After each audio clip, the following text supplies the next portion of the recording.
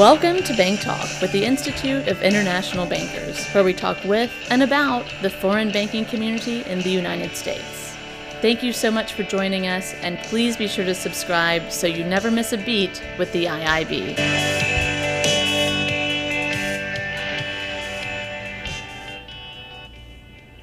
Welcome back, everyone, to another episode of Bank Talk with the IIB.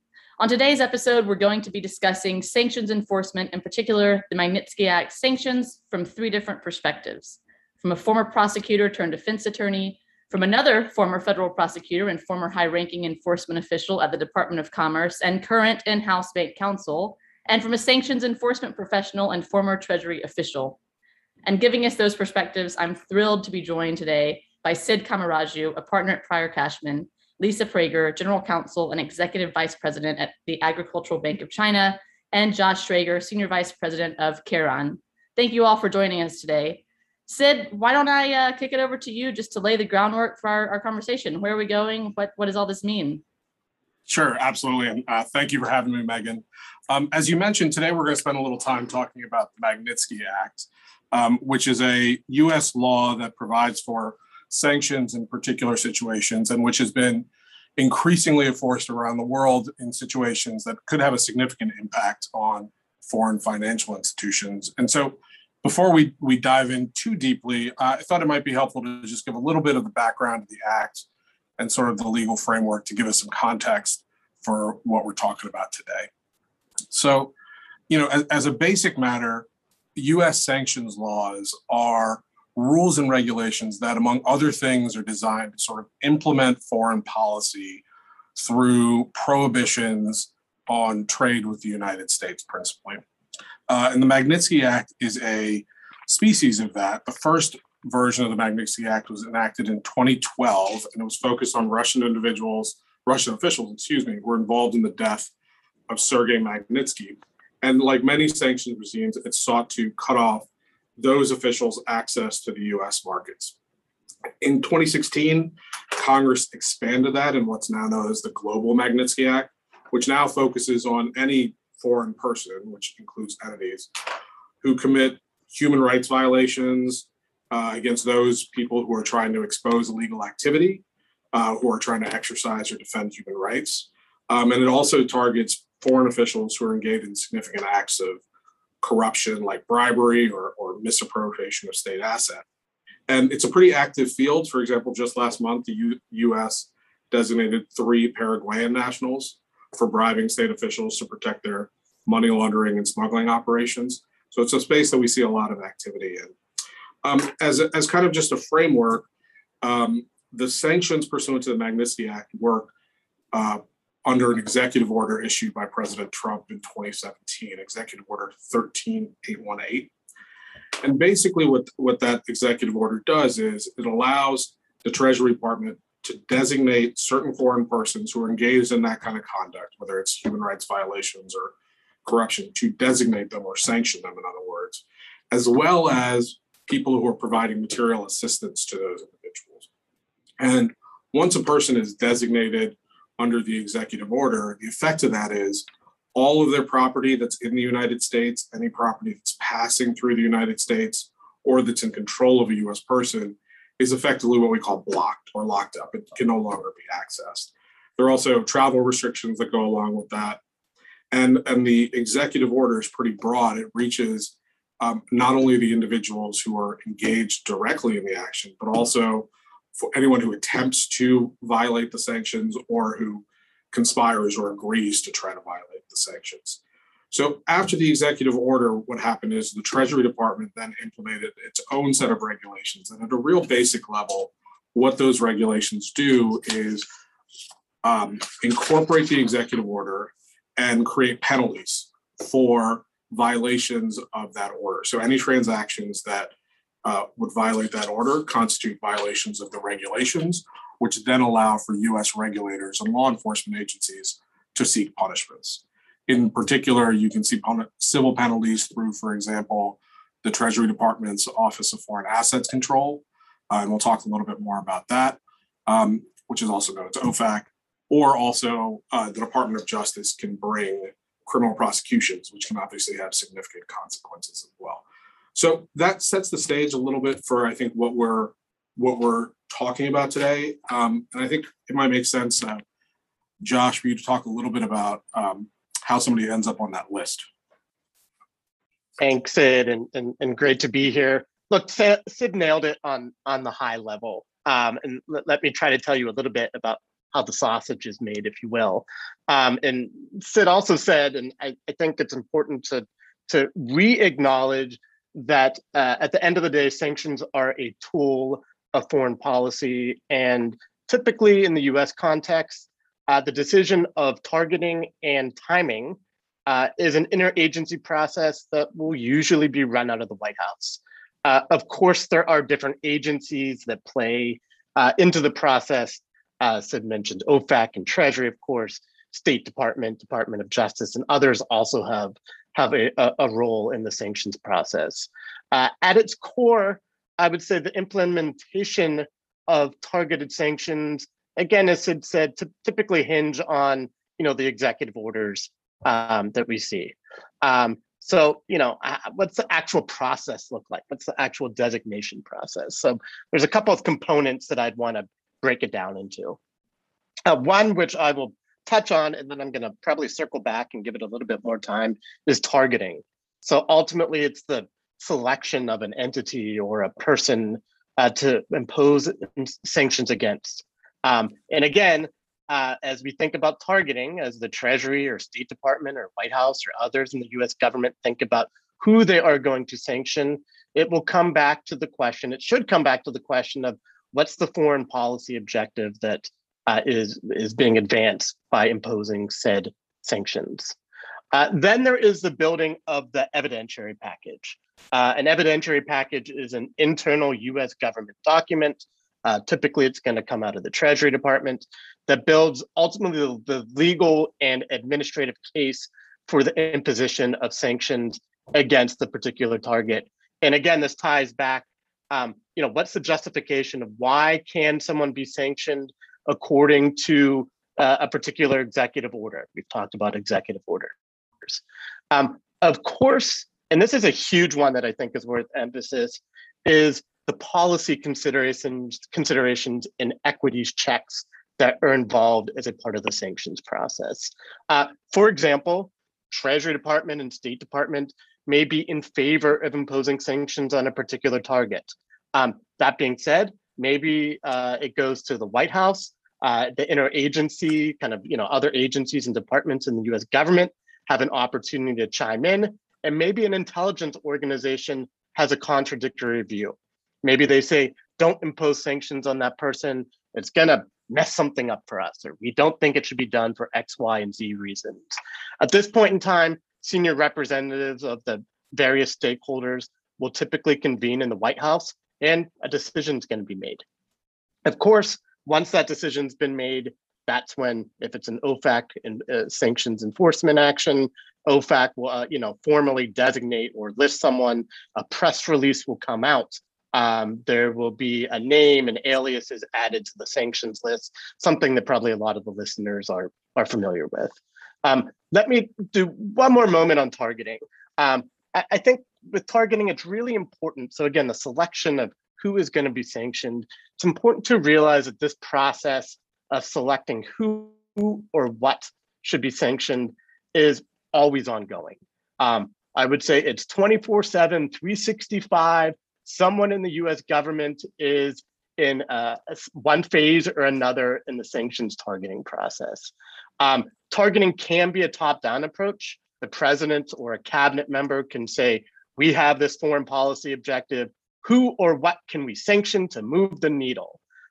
Or sometimes, and I saw it when I was at the Treasury Department, it can be bottom up. An officer at the Treasury Department, at the State Department, elsewhere, could recommend through a well-established bureaucratic practice that a certain actor or network associated with an actor is sanctioned. Of course, there are lots of considerations. What is the network around a sanctioned actor? Who should be sanctioned today versus who should be sanctioned tomorrow or next month or next year? And of course, what will the impact be?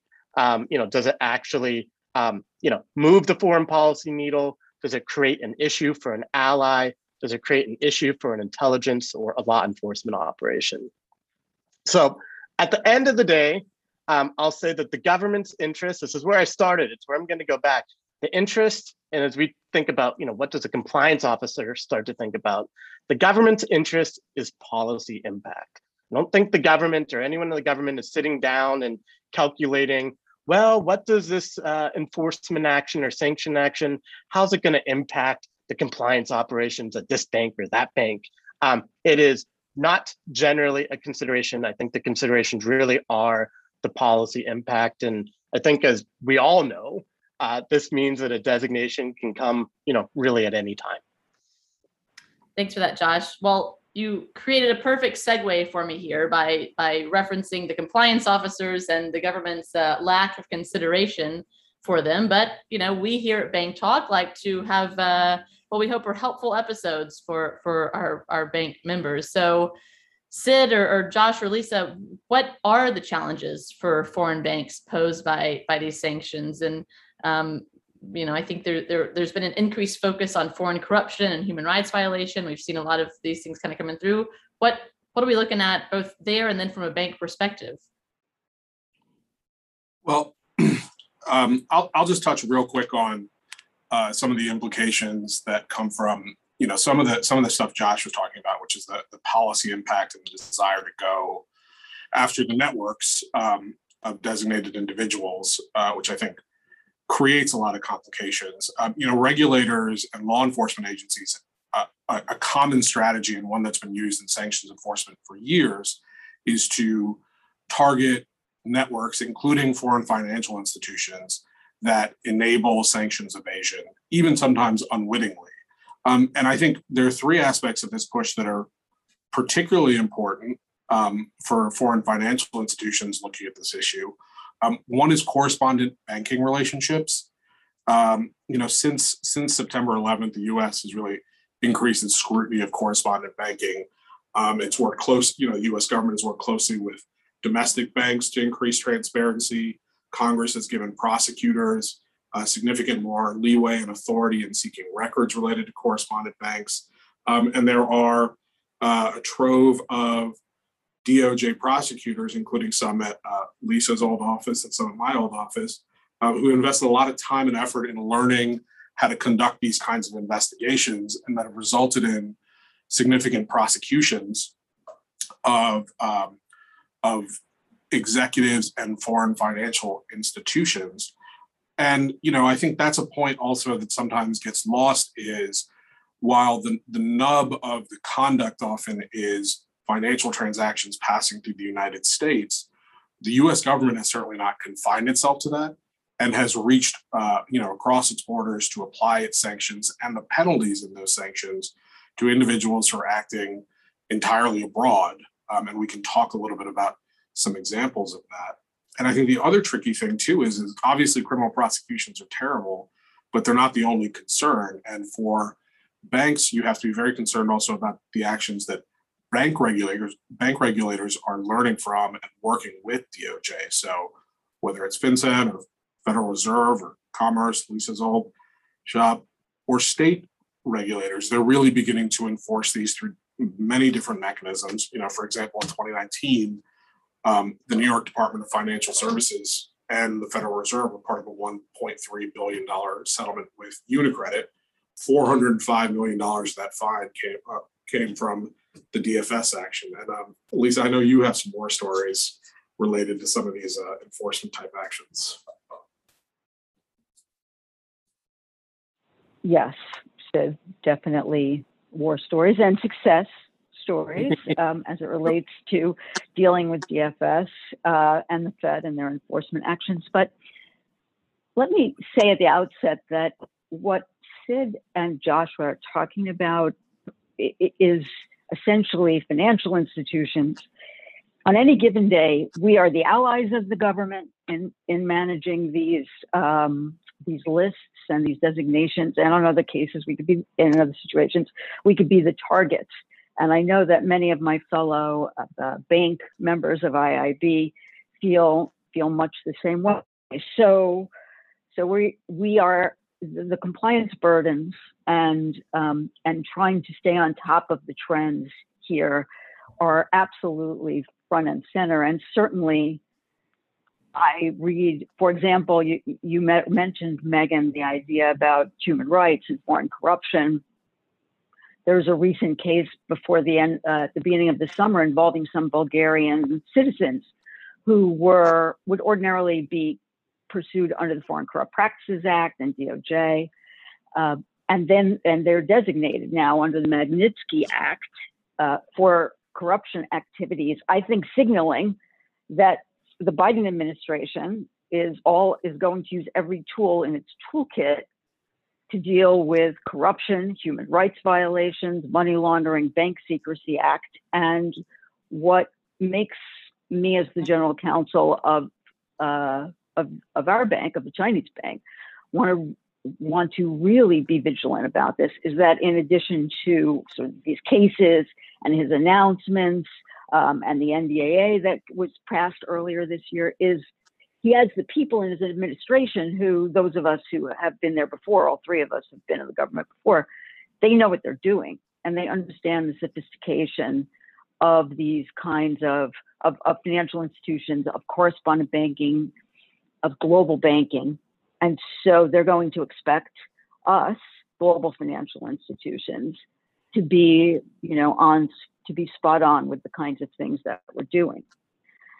So, for example, we are very invested in technology solutions to make sure that we have the latest information on screening. And there are technology solutions. I'll let Joshua talk a fair amount about the Karen solution, but or not if he doesn't feel like it. But we have Karen, we have and we have other technology solutions that we use, and we use them in our first line as well as in the second line at compliance, so that we are constantly checking and double checking and staying on top of the people that are involved, the entities that are involved in our transactions. And I think other banks are looking at other types of solutions. Some are using artificial intelligence solutions, but technology plays certainly a very big part in the way in which we are dealing with some of these compliance obligations.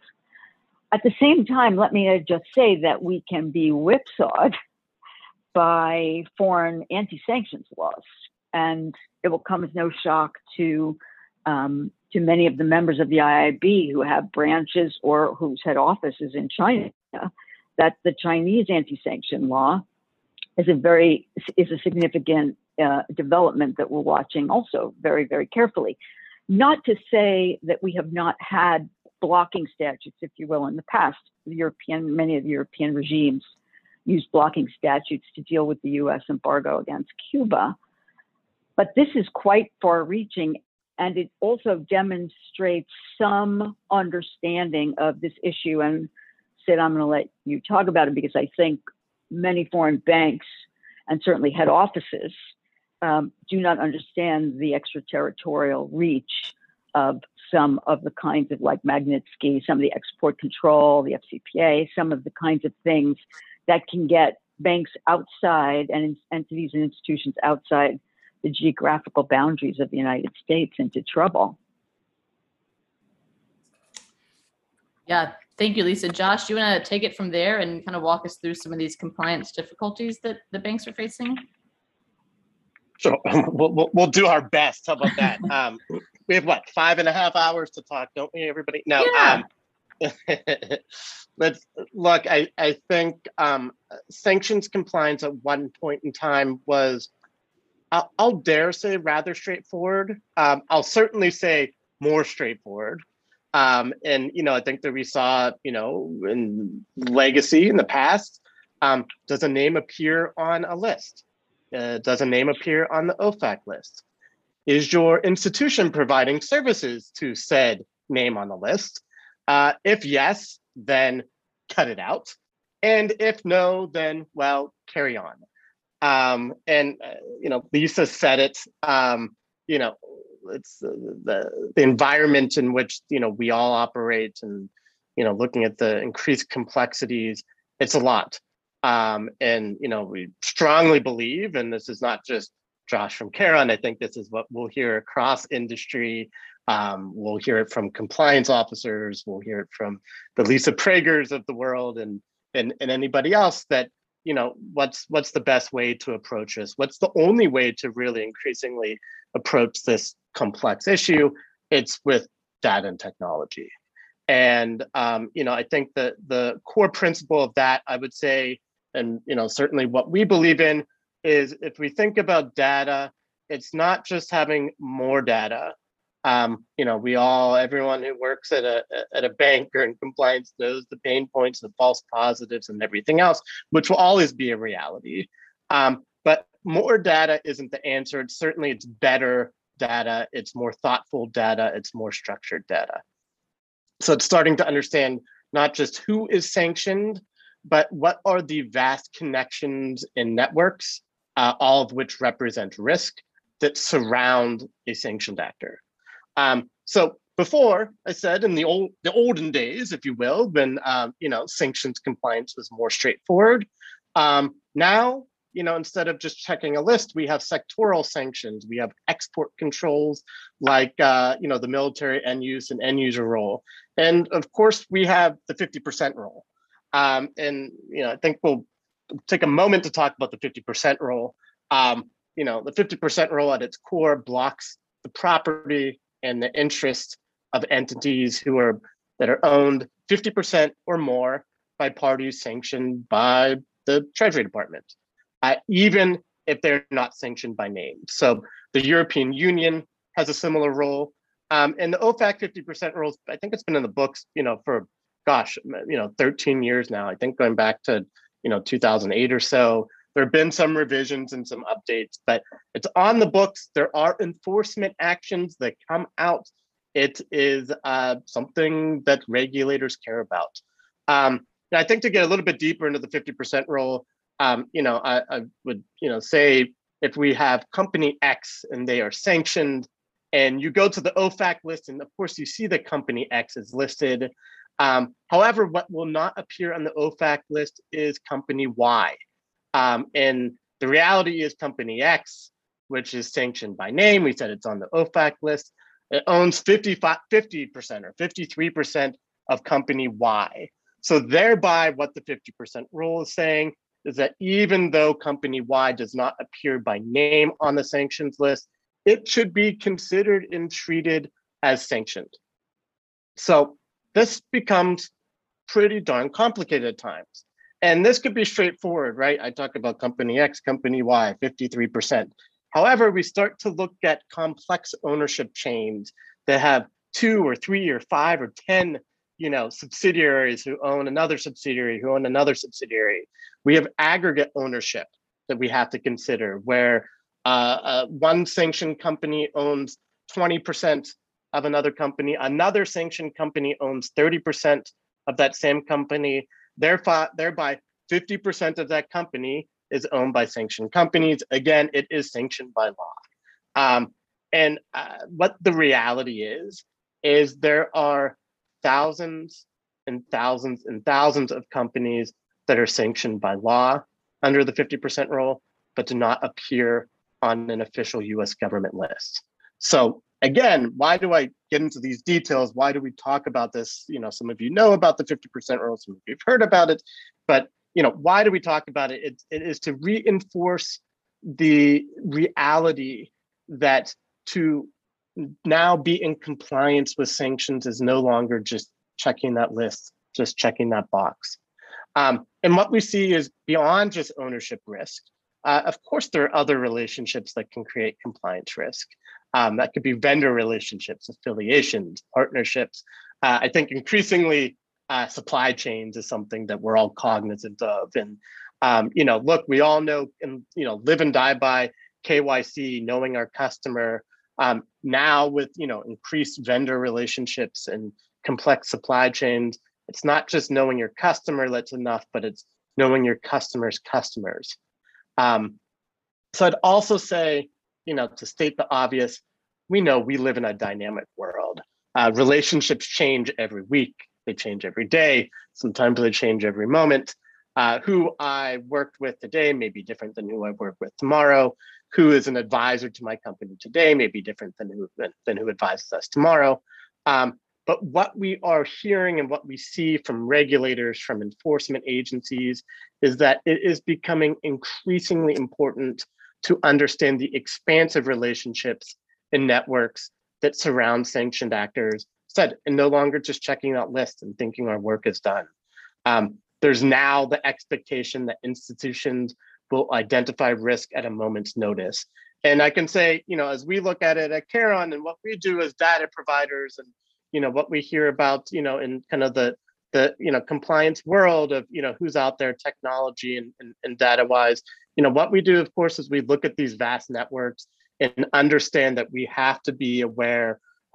Banks, financial institutions, corporates, governments, they need to be aware of these broader networks.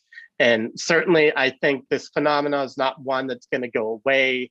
I think as we see the proliferation of identified actors who have, that may be caught up in the 50% rule, as we think about prohibited parties that may be impacted by the, U.S. Commerce Department export regulations, through joint ownership, to vendor relationships. Certainly what we're going to see is that the onus is on compliance departments to rely on data, to rely on technology, to fill out the world of risk that impacts them, and to take that step back and look at the whole universe and not just who's appearing on that list. And Josh, if I could, Megan and Sid, I think it's important to understand that sanctions, it's not just a defensive kind of you want to check the list and understand. There are, I think, first of all, U.S. law enforcement in the last 10 years has learned a lot. I would say back in the day when dinosaurs roamed the earth and I was a federal prosecutor, we picked cases off here or there. There is much more collaboration, not only in the United States, but globally now with other law enforcement entities. And so it's important to think about sanctions in a more expansive way, because we know financial institutions, whether you're huge or small, but if you operate globally, we are like battleships. It's very slow to turn. And so to the extent you understand sanctions is more than just who's on the list, but as Josh was talking about, networks and relationships, you can see trends, you can prepare the business, and frankly, you can also educate the business to use the understanding of sanctions competitively. Both it could be a reason that you can do a transaction, or you can let a transaction go through because you have the proper understanding, you have the proper technology and professionals to analyze it, or you can understand more in a more targeted fashion whether a transaction complies with your risk appetite, because you understand this more than just, oh, does the name match the list? And if it is it the same address? It used to be a very primitive exploration, and now I think it is a much more broadly needs to be a more broadly understood. So it can be not only a defense mechanism for if enforcement authorities ask the bank, but so that financial institutions can go forward affirmatively and say, we have a comprehensive program. We understand this. We think about things this way. We use networks. We use the 50% rule. We watch the U.S. court resolutions of military end use designations, and on, things of that nature. And I think when it gets away from that, there's even better buy-in. When it gets more like that and away from the list, you get better buy-in from the financial institution writ large. Just my 2 cents from inside the bank. Much more than 2 cents, Lisa. That was very helpful. Thank you both. So we've talked a lot about compliance and what that looks like and the difficulties that come from that. But let's flip it. What happens when banks don't comply? What are the risks of non-compliance? What happens there? Yeah, well, I think there's, I'd like to pick up a little bit also on what Lisa said, because I think it plays into it. The U.S. government, and particularly law enforcement, is increasingly aggressive not only with its investigations here at home, but as Lisa said, abroad as well, through cooperation with foreign law enforcement partners or intelligence agencies, or through their own investigative means. They are digging into conduct abroad much more significantly that's happened in the past. And you are seeing that kind of evidence turn up in US prosecutions. And so I think what might surprise some people, and this is something Lisa alluded to before, is, the US government's view is just because you are located in some foreign country, when you engage in an action that would otherwise violate US sanctions, that does not insulate you from liability. And in fact, just in June of this year, the Biden administration put out a pretty strongly worded statement talking about corruption, including corruption abroad, as a core national security interest of the United States. So I think we can expect that people, wherever they're located, need to get a handle on what their conduct is and how it plays with sort of an evolving sanctions regime. And that plays right into what the risks of noncompliance are. Because, first, just to take a step back, the different potential penalties that can arise from noncompliance are significant. You can have regulatory actions through principally OFAC, but as we talked about before, also bank regulators and state financial regulators. And those actions, upon finding a violation, could, for example, lead to an organization or a financial institution losing its access to the US banking system. It can lead to very significant fines and penalties.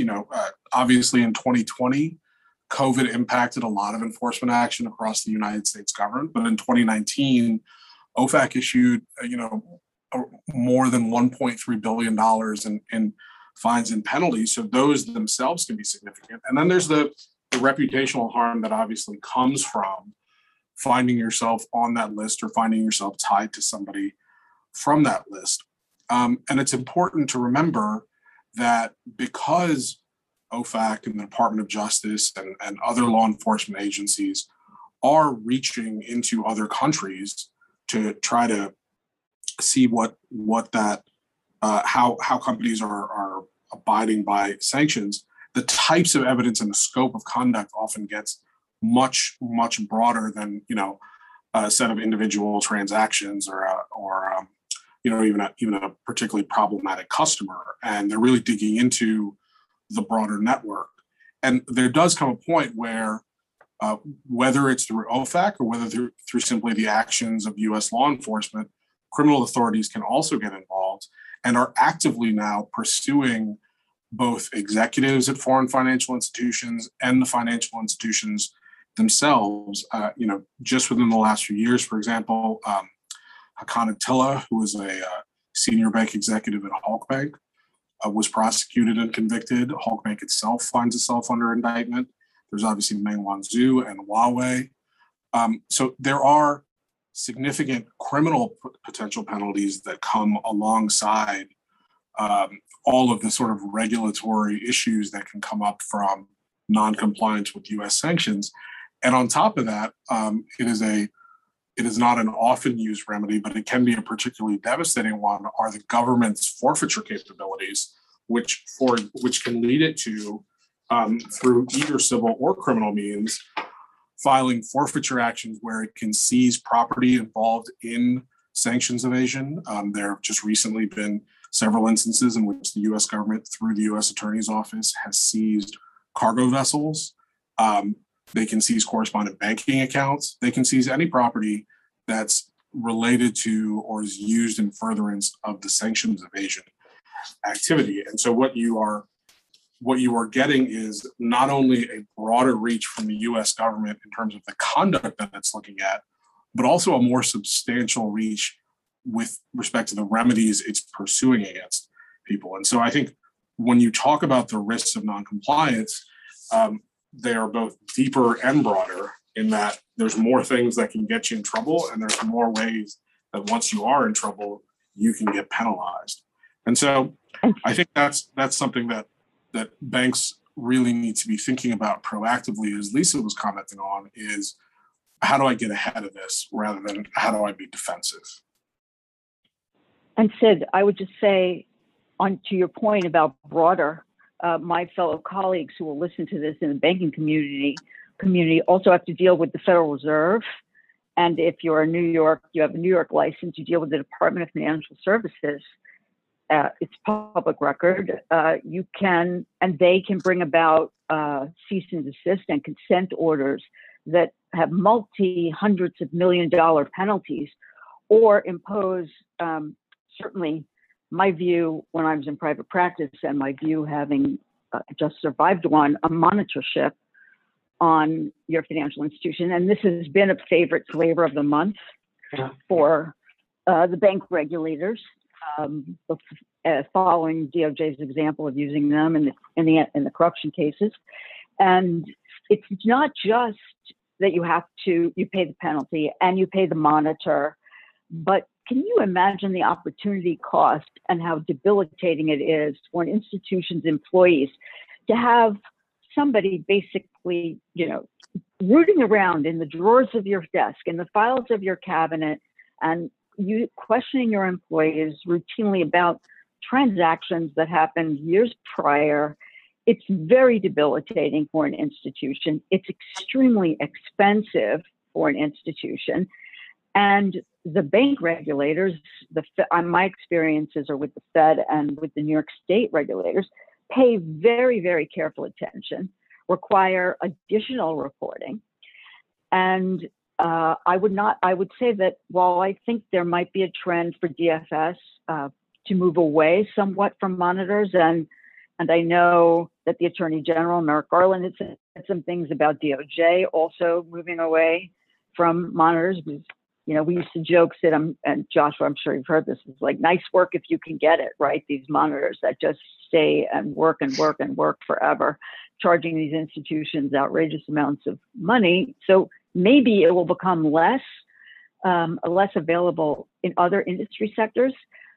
But for the bank regulators, who themselves conduct routine examinations and all of that, they seem to really rely on the commitment of these monitors to look at banks who have had trouble with the compliance in the past. And the last thing I would just say, Megan, and I'm sure that other of my colleagues at these other banks know this, is, again, 10 years ago, DOJ would not lift up the phone, and at least not when I was there, lift up the phone and call the Fed and say, by the way, we're going to issue a grand jury subpoena for X, Y, and Z matters to X, Y, and Z banks. You might find out about it because one of your friends at another bank would call you. But now they do pick up the phone. I feel like they're in very close collaboration, roping in OFAC and any commerce and any other enforcement agency that they think they have to. But again, born of perhaps the past 10 years of major criminal investigations, lengthy 2, 3, 5-year grand jury investigations, where they have all educated themselves as to how global banking works and now understand, where the holes are to poke at. Yeah. What I've learned so far in this podcast is I'm very glad that there are professionals like all of you doing this, and it is not left to me. So as I said, kind of at the onset, we like these to be as helpful and practical as possible. And we've talked all about what this means, what these sanctions are, the compliance risks and difficulties, what happens if we're not in compliance. But what are some real solutions here? What can IIB member banks do on the front end to kind of prepare for any sanctions to come down? And then what can a bank do if they do discover a sanctions violation? I'm happy to jump off there. So I think, look, I'll always agree with what Lisa Prager says, and not because I have to, but it's just kind of what I've learned and every time I hear her speak. But I think Lisa said it best that, fundamentally a financial institution can no longer rely on purely being defensive. Increasingly, I can say every day when I'm working with clients in the US, around the world, that yes, people are still using, of course, data and technology to run investigations after a hit has come up in their system. That will never go away. That being said, more and more every single day, I see that institutions and corporations and banks are using data and technology to build better and more efficient transaction and customer screening processes. So, I think we said it before, but what's important is to be proactive. Let's look at the trends. So, if I said, what is a bank to do? First I'd say there's probably, the starting point, of course, is the acknowledgement that there is increasing risk and that regulatory expectations, we've said it more than once in the past 45 minutes here or whatever, but that the regulatory expectations are now to examine beyond just what is on the list. And I think that that's like, the first core, step one. Let's all come together and say that aloud, 3 times together and, have that understanding. Two, I think, what we've seen from guidance from regulators over the past couple of years, again, is focusing on being proactive. So we've seen guidance that's come out on maritime risk, on Iran, on North Korea, on crypto, more and more. And look, there's a lot to dive into on each and every parts of the guidance that have been offered by various government bodies. The theme that I would say that transcends those is this reality of no longer just being reactive.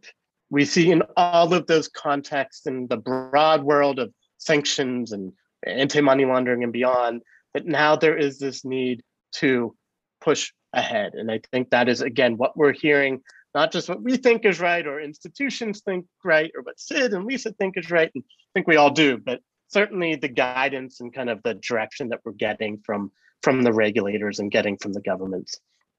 And then third, I would also say that we have to understand that banks need to understand where exposure exists. I think broadly the line between sanctions management and broad KYC are, increasingly that line is, they're coming together. So, for example, look, we see that the US, and of course, this is along with the UK, the EU and others in their international community, we've seen a lot of action this summer. We've seen it in the past year that, so we're continuing to see sanctions that are targeting Belarus. And broadly, I would say, at least from my perspective, I don't think a lot of industries and companies who, were not, immediately adjacent to Belarus were too much concerned about the vast exposure that they may have to Belarus. What we've seen, however, with the imposition of sectoral sanctions and beyond and state-owned enterprises is indeed that there are major industry verticals in Belarus, and that's potash and oil and gas and tobacco, that are global in nature. So I bring this up again as an example of Belarus. I know it's the same thing when the Myanmar, Burma sanctions were starting up again, that, I don't know, I think a lot of, global banks and companies didn't necessarily realize that they had exposure to Myanmar.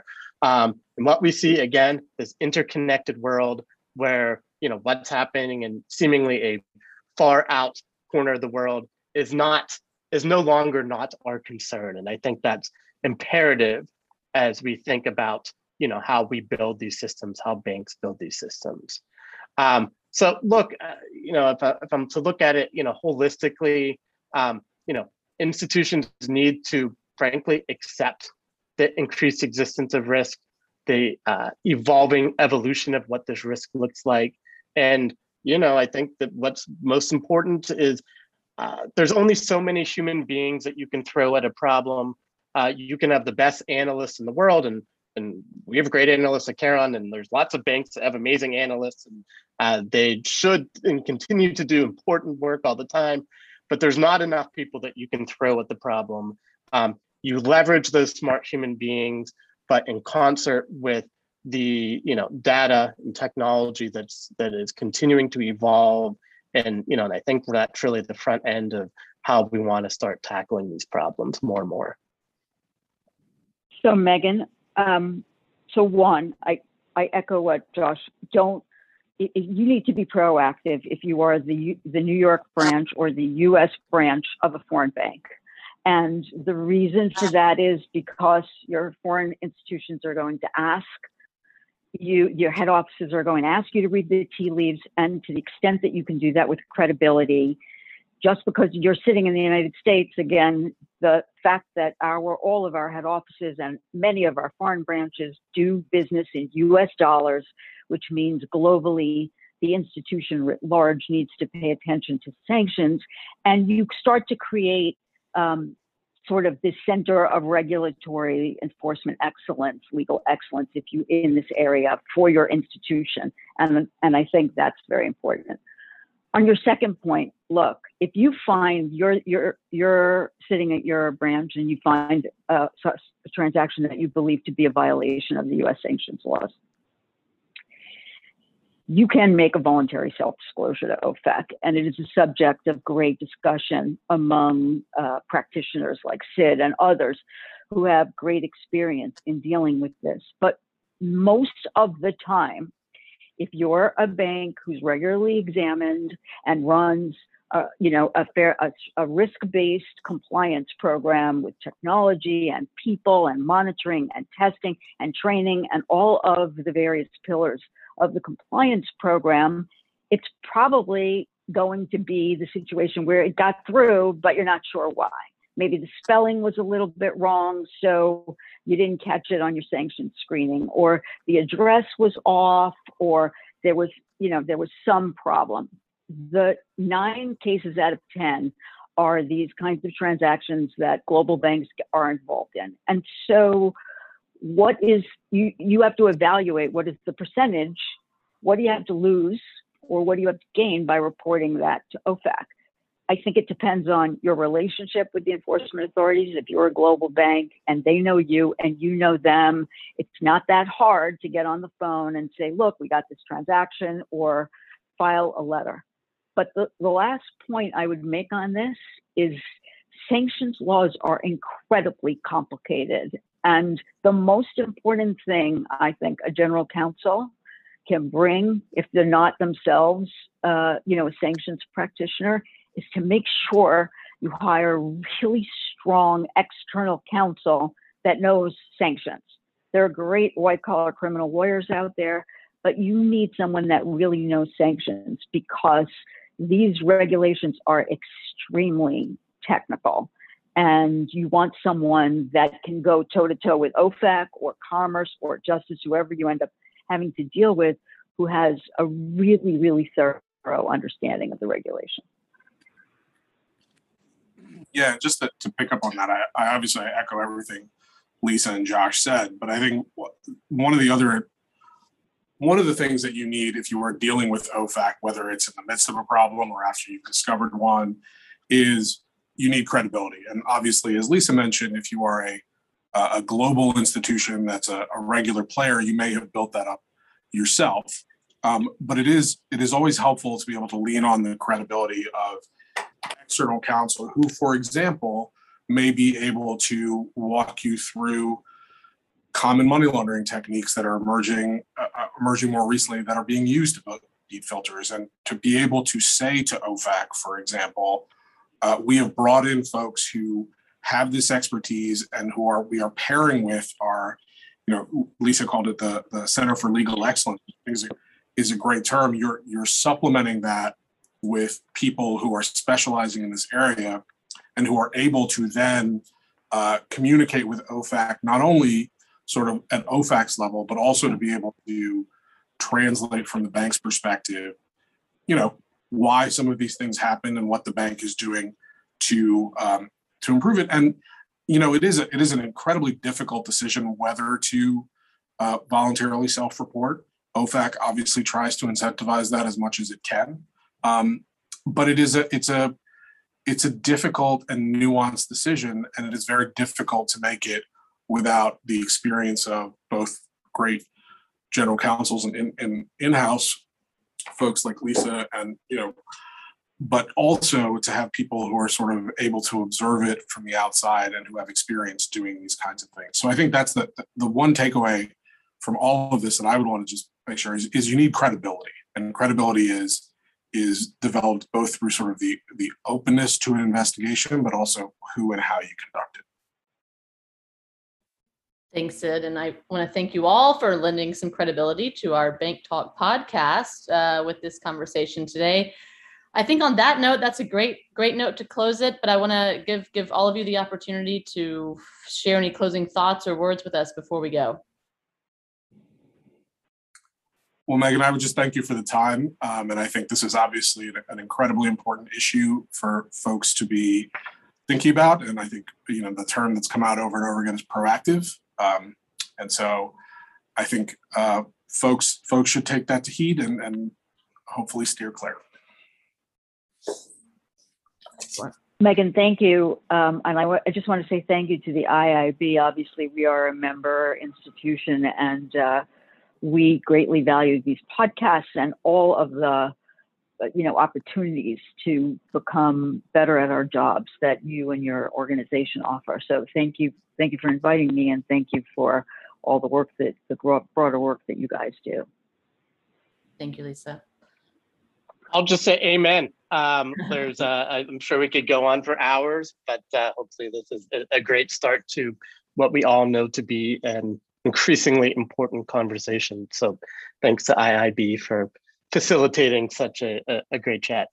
Absolutely. Well, Sid, Lisa, Josh, thank you so much for your time today. It sounds like we may have to have a follow-up, since we could, in fact, go on and talk for hours on this. So thank you again, and hopefully we'll get to talk to you again soon on Bank Talk. Thank you again for joining us for Bank Talk with the Institute of International Bankers. We hope you enjoyed, and we hope to see you again soon for the next episode.